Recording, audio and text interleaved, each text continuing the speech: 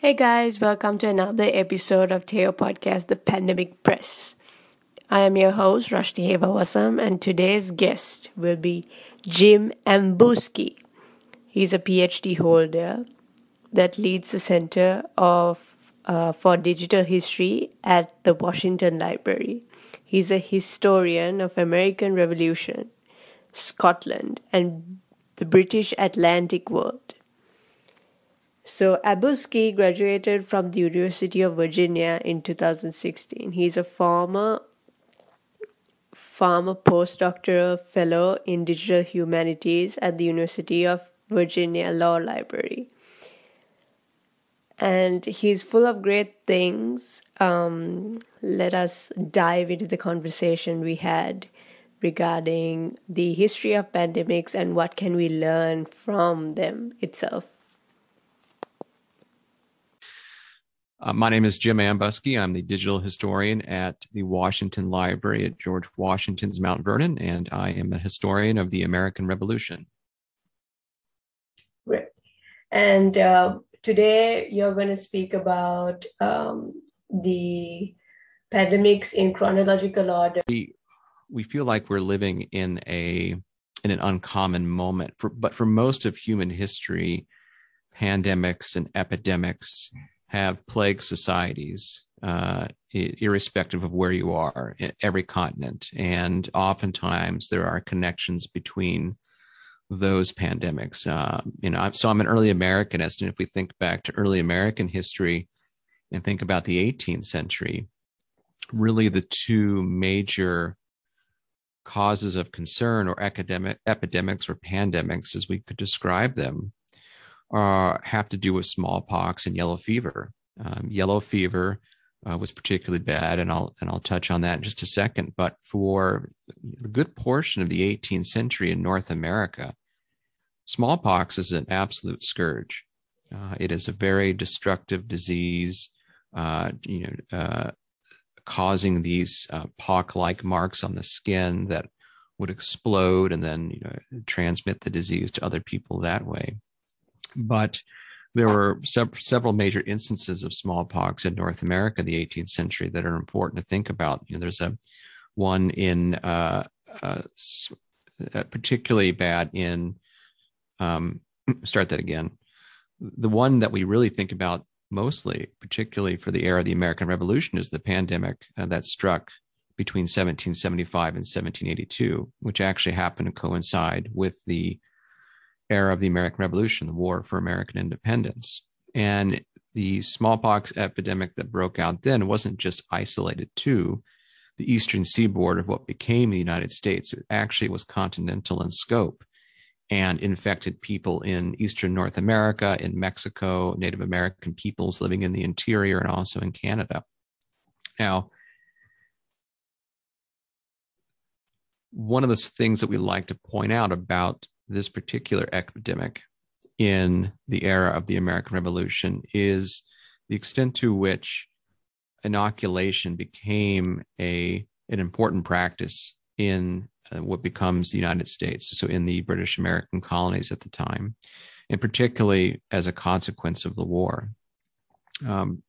George Washington, who was commander-in-chief of the Continental Army, had actually had smallpox as a young man. In 1751, he had traveled to Barbados with his older half-brother Lawrence. And Lawrence at the time was suffering from illness, consumption, and what we would call tuberculosis. And it was believed at the time that if you went to a more tropical climate, that the trade winds that blew over the island would help cure your disease.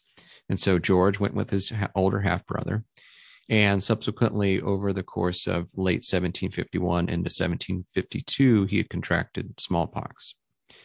And Washington managed to survive. It was a very deadly disease, very questionable whether people would survive.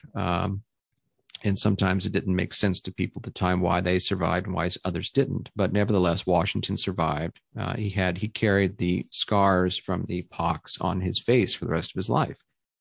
But when he's commander-in-chief of the Continental Army in the 1775, he takes command of the army outside of Boston. There is a minor smallpox outbreak. And one of the things that Washington has to think about is it's unclear how long the war is going to last.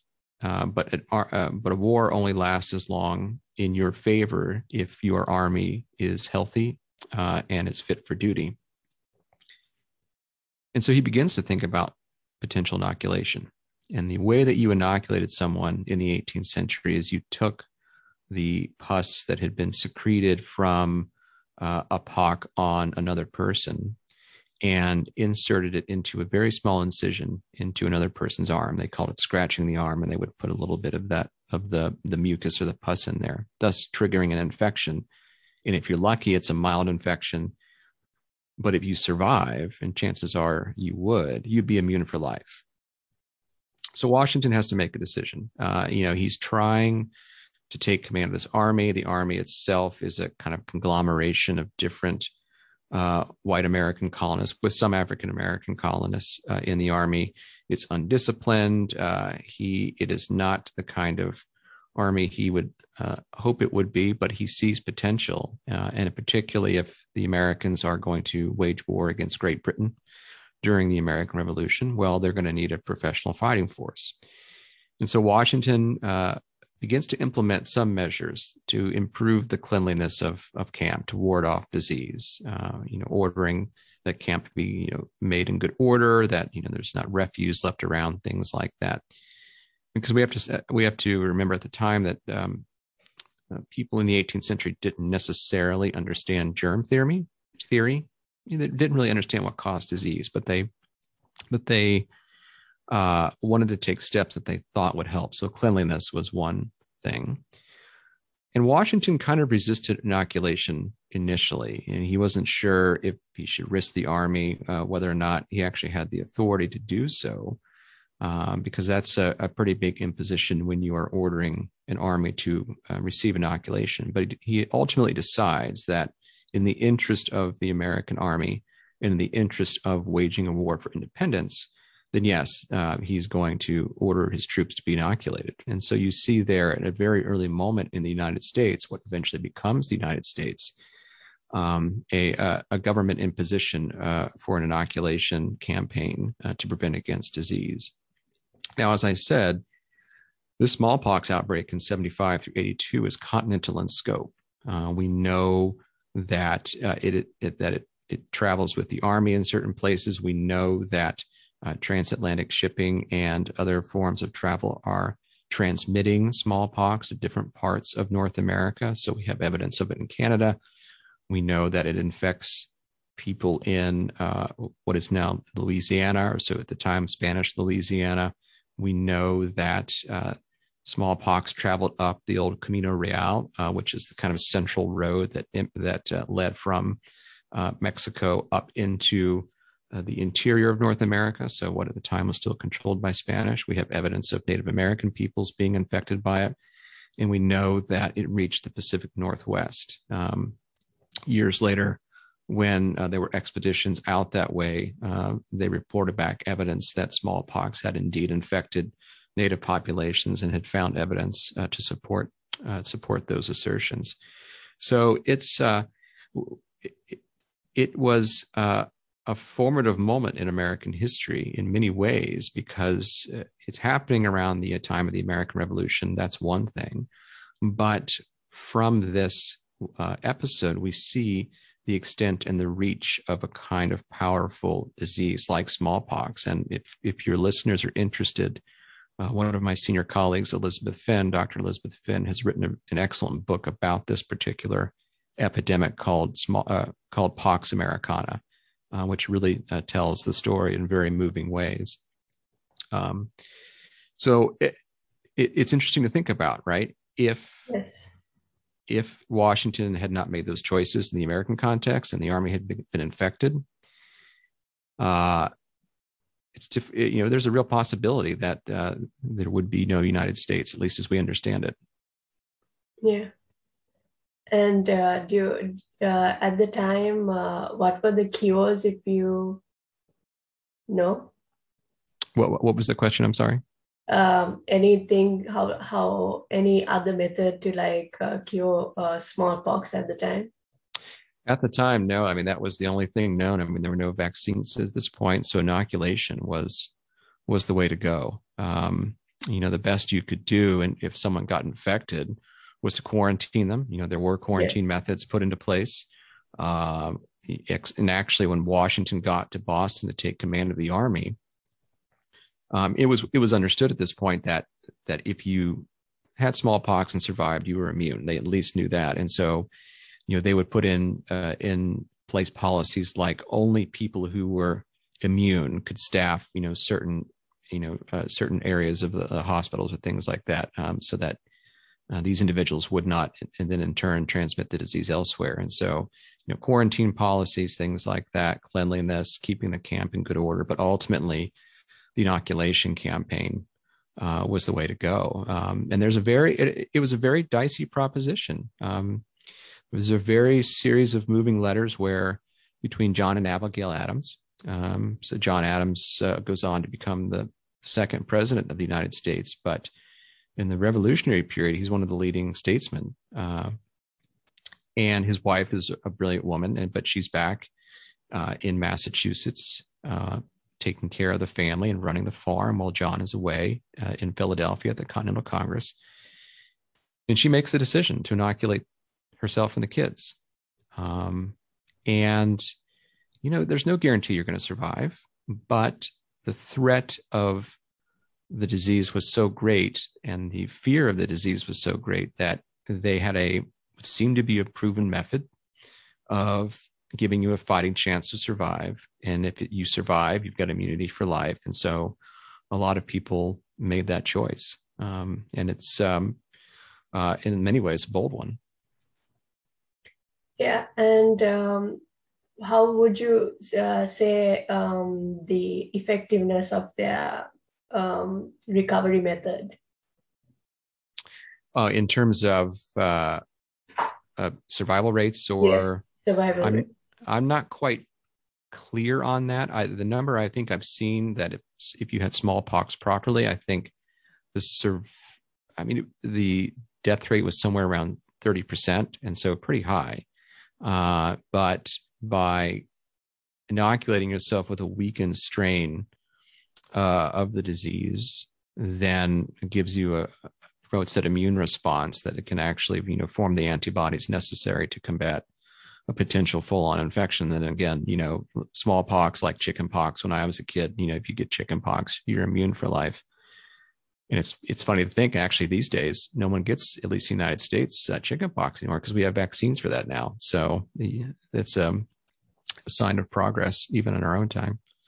Yeah, and it's always like we don't know what are the germs that will actually come and invade our body as well. You don't know the adversity of the germ because you can't see it.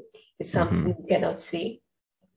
Yeah, and that's probably one of the more terrifying things, is because people got sick. They understood that something was making them sick, and they had all these theories. And we can talk about yellow fever here in a second about what was doing it. I mean, of course, with smallpox, you had a visual representation of what was probably at least giving you the potential for being sick. And they knew, based on inoculation, that there was something in that pus that contained something that they didn't quite understand, but they knew that it would transmit smallpox, and they knew that if they put that weakened strain inside the body of someone else, it might promote that immune response. But not knowing precisely what it is, and we've seen that in our own time.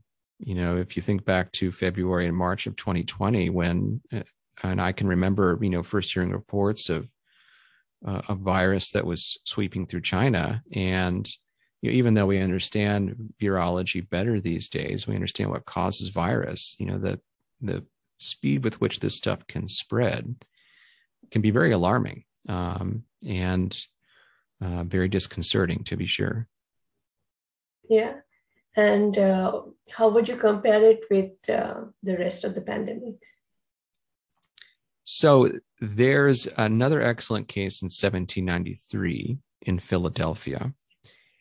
And so now we're past the American Revolution. We've got in the United States, we've got several states coming into the Union, but yellow fever was another one. And this is in particular where people really didn't understand how it came about.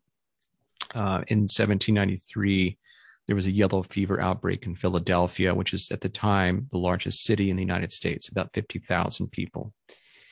And there had been, I believe, an outbreak about 30 years before in Philadelphia. And actually, a physician named Benjamin Rush, who was a medical student at the time in 1762, in that first outbreak, had participated in some of the relief efforts. And now, in 1793, Benjamin Rush is one of the city's top doctors, probably the most famous medical doctor in America at this point. But they don't know where it comes from. They don't understand. We don't understand until much later that it's a very, very particular type of mosquito that's carrying yellow fever, and that when mosquitoes breed in water, stagnant water, they lay their eggs there. Then they hatch, and then they go and bite individuals so that they can lay more eggs. The females go and bite people and drink blood so that they can lay additional eggs. People don't understand that at the time. It's only later that they learn that it's due to mosquitoes that's transmitting yellow fever. But anyway, there's a lot of there's an initial outbreak that summer in the spring of 1793, moving into the summer, and it worsens. Yellow fever is a particularly nasty way to die. I mean, there's really we still don't, as I understand it, have a cure for yellow fever. Like if you get it, ball game's over. But anyway, it's a very interesting case in the early history of the United States because it raises questions about public health. It raises questions about what is the federal government or the state's authority to assist with a pandemic, and what is a government's responsibility in general. And so it breaks down, and people have some ideas. They think that at the time in 1793 there is a revolt of enslaved people in what is now Haiti, and so there are refugees who are fleeing that revolution in 1793, and some come to Philadelphia. They're crowding into the port of Philadelphia, which is a very packed port, and it's possible that yellow fever came with them, and particularly the mosquitoes, the important vector, came with them. That's not entirely clear. Some people think that actually a British ship who would have been sailing at different ports in the Atlantic brought it. Not entirely clear. The one theory that some people have is that a shipment of coffee had gone bad in the port of Philadelphia, and that the noxious fumes of this rotting coffee had somehow produced the disease. And so they're scrambling for explanations. Nevertheless, it breaks out. It gets very, very bad. The leading physicians at the time, including Dr. Benjamin Rush and others, are sometimes at odds with each other about how to treat yellow fever. One of the ideas is that you bleed someone. And so in the 18th century, it's thought, if you make an incision and force blood out of someone's veins, you could literally drain the body of the disease that's plaguing them because it's in their blood. Now you can imagine that has all kinds of negative health effects by weakening the body and weakening the person because you're you're draining them of their life fluid. And so individuals like Dr. Benjamin Rush are trying that. They are trying to combat and treat the symptoms as they see them. Some of the symptoms for yellow fever are headaches, fever, vomiting. The skin starts to turn yellow. And that's a good sign that things are not going your way. And people are, in a sense, dropping like flies due to this pandemic. Now, so what is the government's response? Well, Philadelphia at the time is the temporary capital of the United States. And in this particular moment, it wasn't clear, it wasn't thought that the federal government had any major responsibility for public health. And so, it could probably order, ports closed, things like that. But essentially what happens is that when the fever really starts to get going, the federal government is already kind of scheduled for summer recess anyway. And so George Washington, who was president at the time, comes back here to Mount Vernon. The state government doesn't really do anything. It's not quite clear in their mind that they have any public responsibility for this. And so it falls to the city to actually implement quarantine measures, try to clean the city. They had some inkling that water might be associated with it, but the particular mosquito that causes yellow fever can breed in dirty and clean water, so it didn't matter. And especially in this pandemic, you saw a kind of remarkable instance in which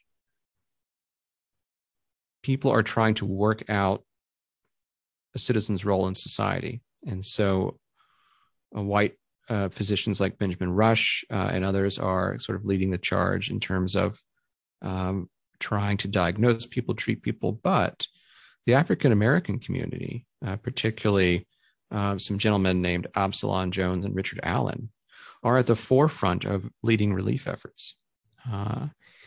There was a misguided thought by some physicians at the time that African Americans had some kind of natural immunity to yellow fever. Of course, that's not true, and it's kind of a racist connotation.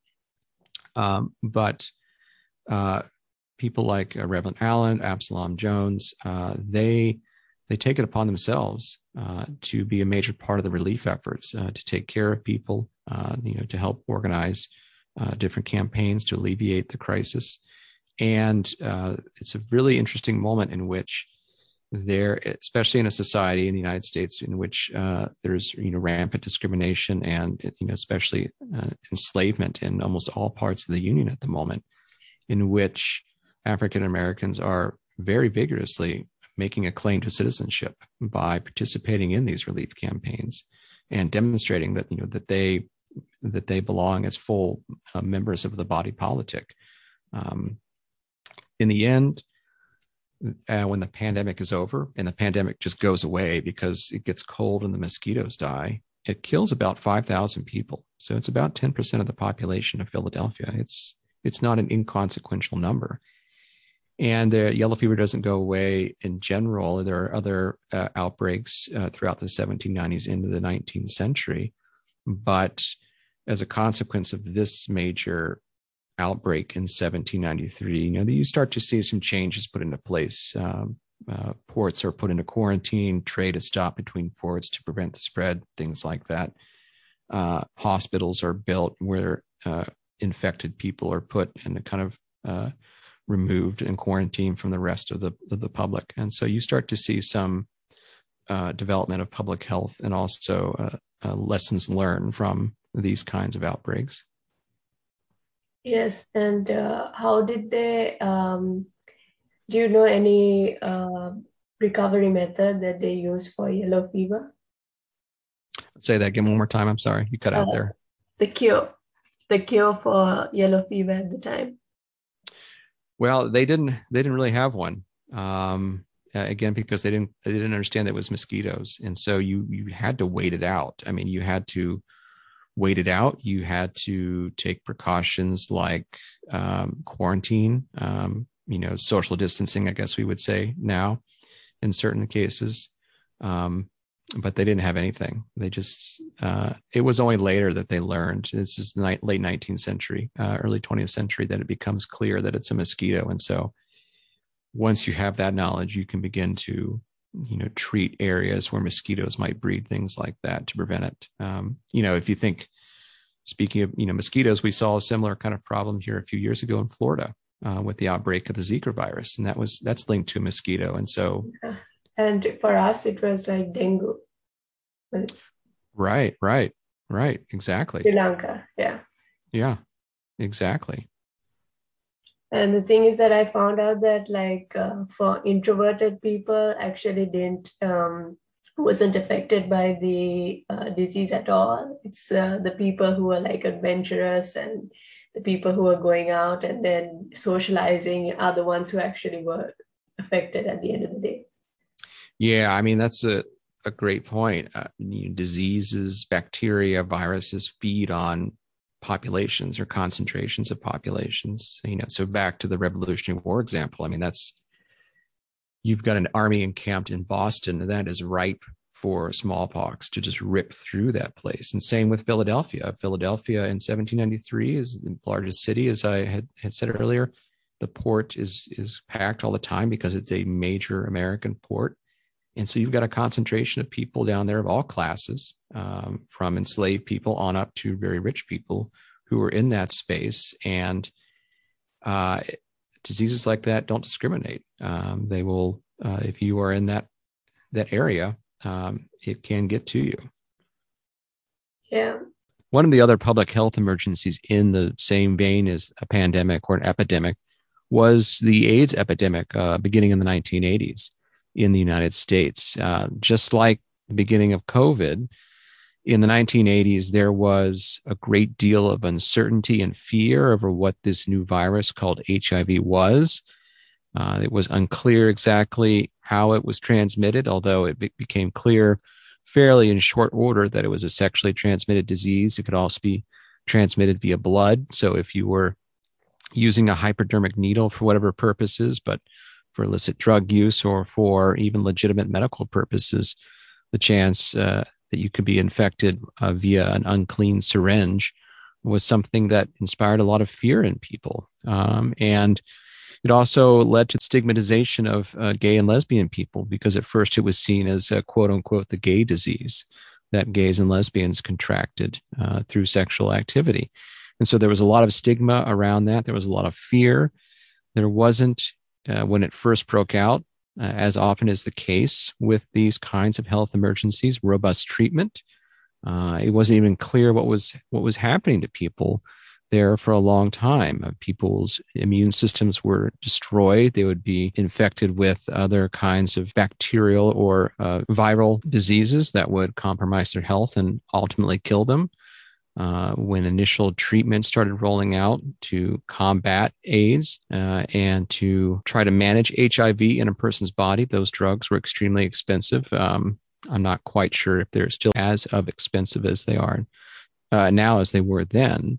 But I remember, being a kid in the 1980s and early 1990s, that AIDS was initially thought of in that period as a death sentence. But fortunately, thanks to modern medicine, that is no longer the case by and large, I believe. Now we have new medical therapies, new drugs that are able to help people manage their HIV, help limit transmissibility between partners, between a mother who's infected with HIV and her unborn child. So we've made a lot of progress. And these days, people are able to live with HIV and live full lives, as opposed to facing an uncertain future. And moving on with the other pandemics. The next, there are several Yes. outbreaks of various things over the course of the 19th century. But really, of course, in this moment, the one that everyone thinks about is the 1918 pandemic, the flu that ravaged the global population. I think I was reading earlier, I saw one statistic, something like an order of 1/3 of the global population at that time was infected, which is staggering to think about. And actually just yesterday, and so that would have been September the 20th, 2021, in the United States, we have crossed the threshold where the number of deaths from the COVID-19 virus now equal the amount of deaths from the 1918 flu, which is about 670,000 individuals. I also saw a stat where they say the number of adverse reactions from the COVID-19 vaccine was around 101,561, and all other vaccines from 1990 to present was 820,671. That's pretty interesting. That's really interesting. Yeah, and there was also like two other categories called US data. It was COVID-19 vaccines were adverse effects were 5,500 no 5,059 for 62. So it's 559 for 62. Yeah. I see. Well, and it's interesting to compare the two periods, because if we kind of look at it, if we look at the 1918 pandemic and the number of deaths relative to the population of the United States at that time, so I think it's about, if I remember rightly, 0.6%, which is, it's not an inconsequential number, right? It's not as many people that died during the American Civil War, which is about, you think about 720,000. But if you took that same 0.6% and applied it to the current American population, it's something like in the order of nearly 2 million people, which, I mean, we've already lost too many people. It's already horrific. But then if you think about over 1 million people, that's a sticker shock kind of number. And, you know, the major difference between 1918 and now is we know we have a vaccine. We have, you know, several iterations of a vaccine that can help control the virus. But there are some parallels between, even more parallels between 1918 and today. You know, in 1918, the world was already in crisis from the Great War, from World War I. And so when the flu reared its head, it had populations that it could attack in various places around the globe, you know, certainly concentrations of soldiers. Those soldiers are moving around from various places. Supply lines are taking, supply ships are taking supplies from various parts of the globe to other parts of the globe. And so the virus could circulate very quickly. And kind of like what we saw with COVID-19 in the United States last year, you know, in 1918, the first wave, 1918, yeah, the first wave of the flu was not great. I mean, it was pretty bad, but there wasn't, from my understanding, the kind of level, the level of fatalities was kind of on order of normal flu season. But then there was a second deadlier wave that fall. You know, flu always comes back with a vengeance in the fall, it seems like, for reasons I don't quite understand because I'm not a virologist, but it comes back in a very deadly way in the fall, particularly in the United States, but also elsewhere in other parts of the globe. And that's when it really starts to make headway in killing people and infecting people. And so we see in 1918 all these wonderful archival evidence, photographs of government campaigns to encourage social distancing, mask wearing. You see people wearing masks everywhere. You see instances of quarantining, calls for social distancing. We know that theaters and schools were closed, kind of the same kinds of responses we took over the last 18 to 20 months with the COVID-19 outbreak. So there was precedent for that in that century before. And, you know, that flu from 1918 really left a global impact because it infected all corners of the globe. It infected, as I said, a third of the global population. And that's very scary. You know, it's hard to tell right now what percentage of the globe has been infected by COVID-19, in part because, you know, there are problems of getting reliable information from certain parts of the world. Yeah, exactly. Because like I felt like some people I knew actually back in my home they would die of something else, but would be recorded as death from COVID-19. And Hmm. then this happened to one of my friends who was living abroad, and I kind of like connected the dots. Sure, sure. Yeah, and there was some complications similar in 1918. I mean, because it was a wartime period, intelligence sharing was restricted, news reports were restricted, and so uh, you didn't necessarily have the kind of public knowledge, at least initially, in the first outbreak and probably into the second wave, that you might have in a normal peacetime period. But Yes. because Yeah.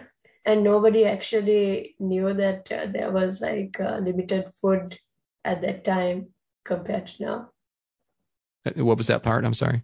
Limited food at that time because they were on during a war period. So Oh, sure, sure, yeah. So, yeah, exactly. So you've already you're probably on some rations in certain parts of the world. Your food systems are compromised. That affects your health. That weakens your ability to fight off the flu. War and disease often go hand in hand, as we've seen far too often in our world history. and which is why we should prevent that from happening this time. Exactly. Yes, indeed, indeed. And I've been thinking about this a lot recently because, in the United States and other parts of the world, there's a resistance in some quarters to government mandates for vaccines or, masking, things like that.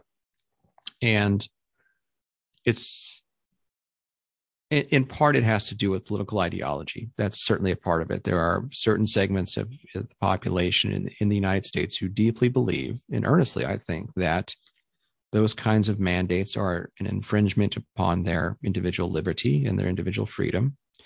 Um, but the other thing I think is going on is actually kind of a historical amnesia. You know, since this thing broke out, we've been talking about things like the smallpox epidemic during the Revolutionary War, the yellow fever outbreak in 1793, the 1918 flu.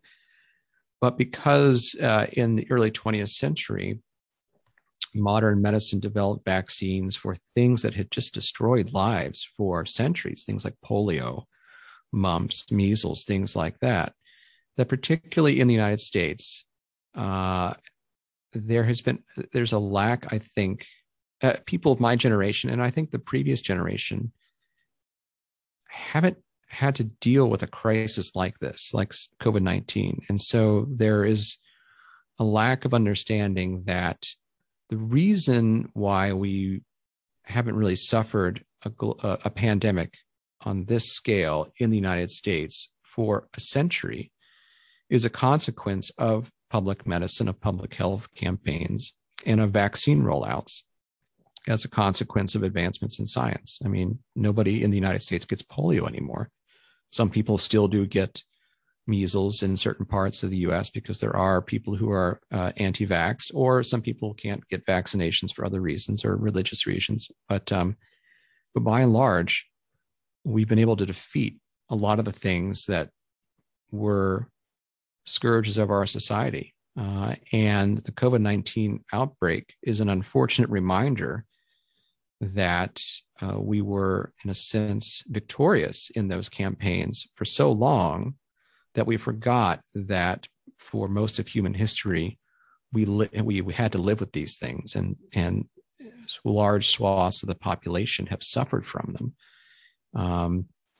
And vaccination is a great way to protect you. It's a great way to protect your community. And so, particularly in the U.S., it's always the tension between individual liberty and the community. And there's always going to be that pushback from folks who fear that you give the government too much power, they're going to intrude on other aspects of your life. But with the case of diseases, our history demonstrates that we have been able to fend off or defeat a lot of them because we have come together and made sacrifices for the greater good, as opposed to letting other things get in the way or get out of control that are detrimental to us as individuals and as us as a society. Yeah, and we can also move on to the next pandemic as well. Sure. I mean, the one that comes after COVID-19? No. The after the 1918 one. Well, the one I guess I would be most familiar with is the H1N1 outbreak. This is about 10, 15 years ago at this point.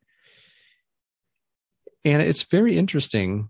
And I can't tell you a whole lot about it from a kind of big picture standpoint, because I just remember being not a participant in it. That's the wrong word, but living in the time that broke out. And, I'd actually known people who had contracted it. And it was kind of a similar thing to COVID. It was a respiratory virus. People get shortness of breath. And, you worry about whether or not for their survival and things like that.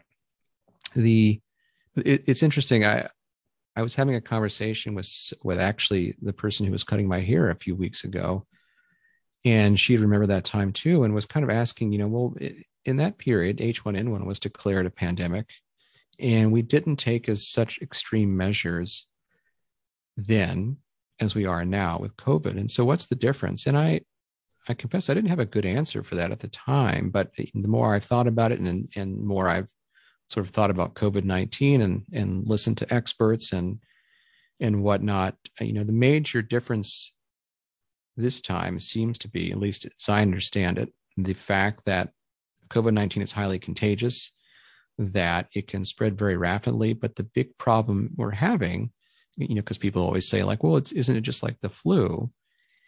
The flu doesn't overwhelm your healthcare system. The flu doesn't cause us to run out of beds in the intensive care units rapidly and force hospitals to make really tough decisions about who to treat and who not to treat. This is what's happening in the period we're in now. It didn't really happen to that extent in H1N1, but COVID-19 is so virulent that our hospitals are running out of beds to put people. The hospital healthcare system is overwhelmed. The staff are exhausted. And so that's the danger. Imagine all of our ICU beds are full across the United States, and there is either a natural catastrophe like a hurricane that just struck the Gulf Coast recently, or God forbid, a war. Somebody does something really awful and detonates a weapon, and then there are mass casualties. How are we going to respond to that if we are already, our healthcare system is already stressed out? And, right now it's difficult to say whether or not we could. I think always hope for the best, because even though the world is divided, there are many sources nowadays, especially we have the internet that is booming. And with that, everybody is trying to educate everybody, saying, this is what happened a couple of years ago in the past history, and we must take the lessons from what we learned from history and apply it to what's happening now. I think that's a fantastic way to look at it. I absolutely agree, because you can learn a lot from history. I mean, that's why I do what I do. I'm trying to understand the past so I can, in a sense, make some sense of the present.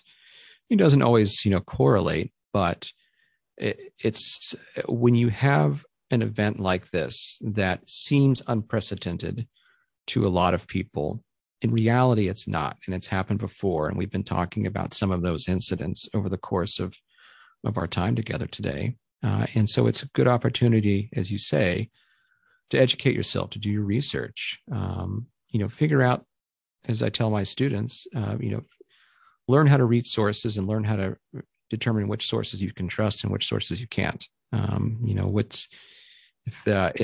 If the nation's top virologist is saying something, well, that's probably a good bet. You should listen to this person, as opposed to some random person on Facebook who has a thought. You know what I mean? Yeah. Reliable sources. Yeah. Reliable sources, exactly. Yeah. Because the thing is that I was just telling my brother this the other day. Would you like would you actually listen to a singer who doesn't have a reason to argue against the vaccine? Or would you actually trust a medical student who is actually trying to actually figure out what's happening? And then, so there's a difference there. I was like, Yeah, okay. Yeah. I think that's a great point. I mean, as a historian, I'm interested in the ideological argument that someone who opposes a vaccine is making. That does fascinate me, but I have to separate sort of the Really. historian's interest in me and uh, Because people have different reasons, like right. to make their when they make their choices, and Yeah, yeah. yeah, and it's like people have to learn autonomy because I'm a writer as well. So Hmm. one of the things I wrote was like society, the people around us are like robots. They do what you tell them to do. They needed like visual to-do lists, and this is what you have to believe. And it's kind of like they are being programmed to do this and that. And when you're actually questioning everything that's been set in this world, it's kind of like like a different way of life. It's like an autonomical way of life. You are not being controlled by what's being put at you because you think for yourself. Right. And that's where education comes in. Yeah. If you learn, as we were saying, learn to trust or to figure out what sources are reliable, to do research, to identify experts who are properly credentialed and have the expertise to comment on a topic, then you're in a much better position. It's right now. Kind of a parallel back to 1918 when there was a lack of information because of news sources and intelligence networks um, not were not being shared, I guess is the word, because of the wartime. Now, with the internet and social media, while that can be a great way to disseminate information and inform public health, it can also spread misinformation and unsubstantiated, unsupported theories about pandemics and COVID-19, and can lead you to make decisions that may not be in the best interest of yourself, but in the best interest of your community as well. And so learning to listen with a discerning ear and reading with a discerning eye is really important. At the end of the day, you have to make decisions for your own self and your own your own well-being. But I think, as we've been talking about, we're kind of all in this together. And so let's beat back this thing. Yes. Um, and do you have any more interesting things to share about the other pandemics in history? Because I learned a lot from you right now. Oh, well, thank you. I think the one thing I would point out is, disease has long been a force in North American history, global history certainly, but in my own training, I'm just thinking back to early America, and that disease, epidemics, pandemics have shaped every facet of life, and they've reshaped populations. In the early period of contact between Europeans and native North Americans, the introduction of European diseases decimated native societies and continued to do so for long after. And we can attribute, in part, the ability of European descended peoples to settle the continent here and establish colonies and whatnot, in part because disease had wrought such a destructive effect on native populations. So it's interesting to think if native peoples had immunity or had seasoning to European diseases, what would North American history look like now? And so it's a significant example of how disease has remade society or sent history in a different trajectory than it might otherwise have gone. Same with Washington's decision to inoculate the troops during the Revolutionary War. Same with the lack of information sharing in 1918. These little things can add up to big things, and those can mean a lot at the end. Yeah, because now we have more resources to get to a lot of people. Mm-hmm. Mm-hmm. Exactly. It wasn't there before. Yeah. It wasn't a solution before, and it's like now we have like a totally different area in life because technology is like advancing as well. Technology is advancing. We have a better understanding of germ theory. We can see these things in our microscopes. We know how they attack the body, and so science gives us a fighting chance. Yes. Do you have anything else to add? I do not. This has been fun, though. Thanks for the opportunity to talk with you today and think through some of these issues with you. I'm actually glad and grateful that you joined this podcast. Well, I am too. I hope you got something out of it. I hope your listeners do. I'm happy to recommend some books if that would be helpful for your show notes. I can send you those over the message thing. There's some great authors there who can who really dive deep into these topics and are much better at them than I am. Thank you so much. Hope you guys enjoyed the conversation I had with Jim Ambuski. And don't forget to subscribe to Teo Podcast, The Pandemic Press. Recommend it to a friend.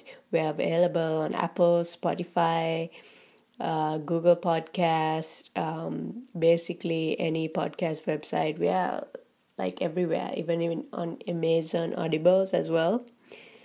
And I am your host, Rashni Heva-Wasam, and now I'm a life coach that specializes with mental health. And I'm also an author that released a book. It's called Unveiling the Truth Behind Catherine's Destiny. It can be found on Amazon and Barnes and Nobles as well. So I want you guys to check it out, maybe read it and give your feedback on it. I hope you like this because this book is actually targeted towards young adults. Thank you guys for listening, and I am signing out.